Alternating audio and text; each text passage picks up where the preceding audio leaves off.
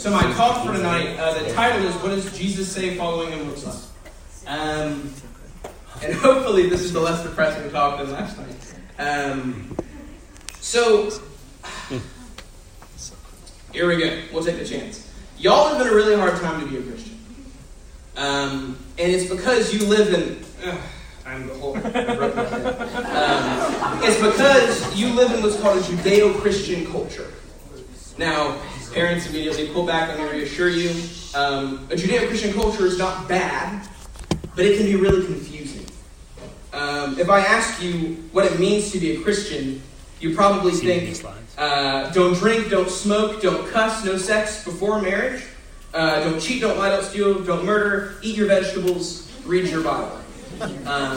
Now, a lot of those things are in Scripture, and they're things Jesus tells us not to do. In fact, in John 13:35, it says, if you love me, you'll keep my commandments. So please don't think I'm diminishing the things that God tells us to do. But I do want to be clear, those are not the things that Jesus says defines a disciple of his. In fact, what he says is a lot better than that, and it's a lot better news than that. So, marriage story.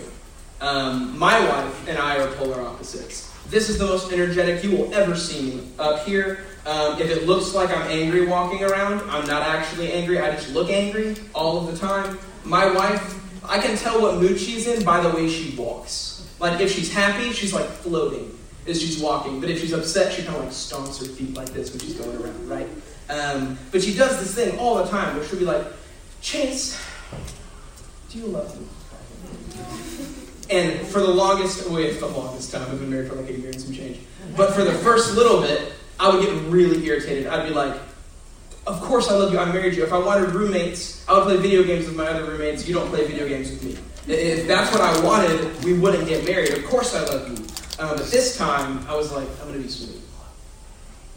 I'm going to be suave with this.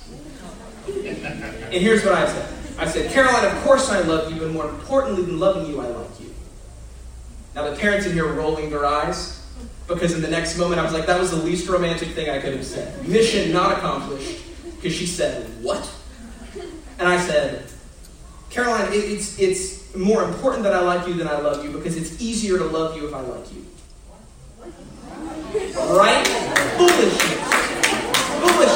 But here's my point. Think about the friends that you have, and think about how you treat them. If you like someone, it's a little easier to love them, isn't it? Than with someone you just don't like or think is weird or don't want to be around. And so I said this, and then we didn't talk for a couple of minutes. And I started thinking, I was like, man, often when we say things without thinking, it's a direct reflection of what's in our heart. And I thought, man, I need to seriously reevaluate how I view love and marriage, because chances are I'm not always going to like you under every circumstance. And so I'm about to overload you with Scripture. So here we go. I wrote that down completely wrong. Okay. So I thought, what does the Bible say about love? Because the passage for tonight, here we go. I'll throw it up on the board. I missed this because my handwriting is chicken scratch. John 13:35 says this. It says, by this all people you will know that you are my disciple if you have love for one another. That's the standard Jesus sets for his disciples. It is by this that they'll know if you have love for one another. So I wonder, what does the Bible say about love? Y'all are going to read this in your devotion tomorrow morning, but Matthew 22:36 through 40 is the two greatest commandments in Scripture. Jesus' disciples say, Lord, what are the most important commandments? And he says, firstly, love the Lord your God. Love the Lord your God with all of your heart, soul, mind, and strength. And secondly, love your neighbor as yourself. And then 1 Corinthians 13:13 says this, abide these three, faith, hope, and love, but the greatest of these is love. Now keep in mind, what we believe is that we're saved by grace through faith. And he's saying even more important than that faith through which you receive grace is love. And then 1 Corinthians 13:1 through 5, I have to summarize. He basically says, if I speak in the tongues of men and of angels, like if I speak all the languages, if I can talk the way the angels talk to one another but have not love, I'm just a clanging cymbal. He says, if I have all the prophecy and wisdom and faith that can move mountains, but have not love, I have nothing. In Matthew 5:44, it says, I say to you, love your enemies. Bless those who curse you. Do good to those who hate you. Pray for those who persecute you. John 15:13 says, greater love has no one than this, than to lay down his life for his friends. This type of love is not the type of love. So there's a word called semantics. It's where you use two of the same words but mean completely different things. When the world around us says love, this is not the type of love they're talking about. Because their version of love is almost the opposite of this. It says, I'm going to love you if I like you. If we have this beneficial relationship, then I'll love you. But if I'm different than you, or I don't like you, or I don't like what you believe, or I don't like what your political stance is, or I don't like what your religious stance is, I have no love for you. The love I see here in Scripture, I'm going to call otherworldly. Because it's not something we see around us. So I have a story of a time I received this type of love, what felt like for the first time. I was a freshman in high school. Remember, same freshman in high school we talked about yesterday, little teapot, short and stout, super weird, right? Super weird. I wouldn't have been my friend when I was a freshman in high school. Like, I didn't understand, like lots of us in here probably pick our nose in private, I didn't understand the social boundary of not doing that in front of other people at Breakfast Club while people are eating, right? I was a strange kid. But there was a guy who worked with Watershed where I work now. In fact, he had the same job I have right now. And he is the reason I have this job right now. At Breakfast Club, I'm sitting there eating, and he's sitting across from me. Now, this guy was like the epitome of cool in my mind. He made money playing Guitar Hero at tournaments. He read comic books. But he wasn't like a nerd, and he wasn't awkward, and he had a girlfriend. And I was like, teach me the ways of how to get a girlfriend being good at Guitar Hero. He sat down across from me, and he said, Chase, what's your favorite class from school? And I said, thank you for asking. My favorite class is literature. And he said, what's your favorite period of the day? And he said, honestly, I thought your answer would have been lunch. Now, hindsight 2020, that may have not been the kindest thing for him to say. I didn't realize that maybe that was like a slight jab as I'm sitting there, and he's like, oh, I thought you would have liked lunch. But he asked me why literature, and I said, because I love to read. I've always loved to read. It's been like a hobby of mine. If you can pick up a habit that you can learn to like, let it be reading. And I explained to him, he said, why not lunch? And I said, well, here's my lunch routine every day. The bell rings, and I run to the cafeteria, and I get my food, and I go sit in a bathroom stall, and I eat it alone. And that's because there's teachers in the classroom. No one can pick on you in the class. Well, if they're clever, they can. But bullies typically aren't terribly clever. I would run to the lunchroom, because when I was there, if I was there for any period of time, it was like open season. They're like, there's Piper waiting in line. People would literally seek me out and pick on me. If I would have to sit alone if I sat in there, which is just like a nightmare, because even when people aren't saying stuff to you, you know they are. So I would go to the bathroom, and I would eat alone, and then I would go to the library where all the nerds kind of gather, and we would seek protection in numbers in there, right? And he said, buddy, I'm sorry, that's hard to hear. And I was like, yeah, it's okay, high school, I'll be their boss one day maybe, so whatever.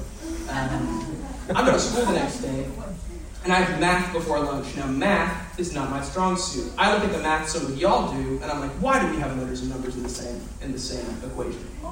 I don't know why we mix those. But I super bombed a math test, so bad. Stay with me. My teacher told me I need you to stay after class and go to lunch late. And I was horrified. Not even that I failed the test and I was going to lose my computer for the weekend because I failed the test. I was more terrified about going to the lunchroom alone and facing that than facing my parents after failing this test. And she explains to me what's wrong, and she's offering me an opportunity to retake it. And I was like, sweet, I get to fail twice. Awesome. And so I make my way to the lunchroom, and I'm just dragging my feet. I'm wondering, man, it's like, is it even worth eating today? Should I just go straight to the library? And I'm like, grown boy, gotta eat. So I'm like, you know what? I'm going to face it. I'm going to go, oh man, I'm going to get emotional. Man, I walked in the lunchroom and there he is. The next day, this guy's standing like a light in my dark world. In the middle of the lunchroom, and here's the thing, this guy's surrounded by the popular kids. The kids that pick on me, and he's loving them too. And when he sees me, he says, "Yo, Chase," and he comes and sits with me, and he doesn't invite me to go sit with them. He sits with me, just me. And he asks me about the video games I'm playing, and I'm telling him, and I'm just like blown away. And I left that lunchroom feeling, man, more loved than I think I've ever felt. That's the type of love I'm talking about. The type of love that drags a guy in his early 20s to a high school where he doesn't want to be, to make my tubby self feel loved. I'm fine. I'm fine. Now here's the sad thing. That guy's not a Christian anymore. Or that's what he says. I don't think that's true. I think he knows Jesus. I think he's just running. I don't know what hurt him that made him run from this love that he showed me. But guys, I know this. You don't show that type of love if you haven't received it. So I'm confident that one day, I know I called him when I got this job. And I said, "Listen, I know we don't believe the same thing anymore, or at least you don't think we believe the same thing anymore. But I need you to know I'm here because of that one day in the lunchroom that you showed up. Because I want to show it for other kids." And he said, "Chase, you're right. I don't believe that stuff anymore. But you love those kids. If nothing else, show them love." And so I think he still gets it. And one day, he'll be back. Man, when I talk about the love of Christ being the defining characteristic, this is the type of love he shows us. This is the type of love that bridges heaven and earth and makes God become a man. It's the type of love that even as an enemy of God, he seeks you out. In your filth and sin, he finds you, holds you like his child, loves you, and calls you his own. This is the selfless love we're called to. And the reason, like I said, the reason this, it's not up there anymore. The reason this is the defining characteristic of a disciple of Jesus is because it's otherworldly, because there's no way you conjure that kind of love of yourself. You have to have been given it to show it. This verse is, in my mind, one of the most beautiful passages in Scripture. In Psalm 36:7, it says, "How precious is your steadfast love, O God, that children of mankind take refuge in the shadow of your wings." Man, I felt in that lunchroom like the love of God was just looming over me, and that there was peace there. My question to you tonight is this. Last night I asked you if you really knew him. And I hope you had time to think about that in the excitement of the theme park today. But is this making sense? Is that, man, because Jesse was telling me that his Young Life guy in college did this. He came up and he said, "Here are the things, some of the things the Bible says we shouldn't do. Don't drink, don't smoke, no sex before marriage, don't cuss, whatever, all of this stuff." And he says, "How many of y'all think you're pretty good?" And when people raise their hands, like, "Yeah, I'm pretty good at that. I'm a pretty good Christian." And he said, "Congratulations, you're perfectly qualified to be a Pharisee." The reason that this is the defining characteristic is because there's no way you can love people like this unless the love of God is living in you and changing you. So my question is this, guys. Are you tired? Do you feel worth? Do you feel like you're valuable? Do you feel like you're lovable? Do you feel like you're loved by your friends, family? You don't have coworkers. But there will be times in your life where you feel all of those things. There will be times where you feel like no one loves you, no one wants you, there's no worth about you. But I hope you remember that when you feel like no one else loves you, that he does. And that he loves you like the type of love we talked before, the type that loves their enemies. Man, we miss this in Christianity. We talk about love and how God's crazy about you and all this stuff. Don't forget, you are his enemy. When we talk about I'm going to burn forever, please, that's what you deserve. But even in that, he died for you. Scripture says, while we were still in sin, while we were still in our filth, he died for us. Like I said, that love's otherworldly. Man, if you don't know him, there's 3 types of people in this room. I talked about this last night. There's those of you that don't know him and know you don't know him. There's those of you that know him and know that you know him and have a relationship with Jesus. And there's those of you that think you know him and you don't. Man, if you don't know him, if you feel these ways, I hope something is stirring in you right now. I hope this love is attractive and that you feel it and it becomes real. For those of you that think you know him and you don't, I hope you hear this love and it sounds totally foreign because you've never experienced it. If you find yourself picking on other kids, ask yourself, have I experienced this love? I mean, shoot, man, you're not going to be perfect. But you begin to change and to value this. And if you know him, I hope this is a good reminder, this is encouraging of how much he loves you. Like I said, I'm pretty much done. I rewrote this in 20 minutes, and I had a lot more than this before, but I think this is more important. If you feel something stirring in yourself right now, if you hear this type of love and you think, man, I wish someone would love me like that guy loved Chase the Luxury. If you think, man, this love that no matter what I do, it's there. If that's attractive and you find something in your chest getting nervous and maybe excited, please talk to your leaders. I'm not an altar call guy. I'm not going to sit here and make you raise your hands and give you a catechism and the whole 9 yards. But this may be Jesus stirring in you. That may be him saying, you like that love? Does that sound good? It's right here on a cross. Again, I'm just going to close with this. Please, please, please talk to your leaders if something is stirring. Don't leave here if something is stirring in you without talking to your leaders, because I have a secret. Are you ready? Roller coasters didn't bring your leaders here this weekend. Roller coasters didn't make these adults jump on a bus for 8 hours and get 3 hours of sleep a night. Loved it.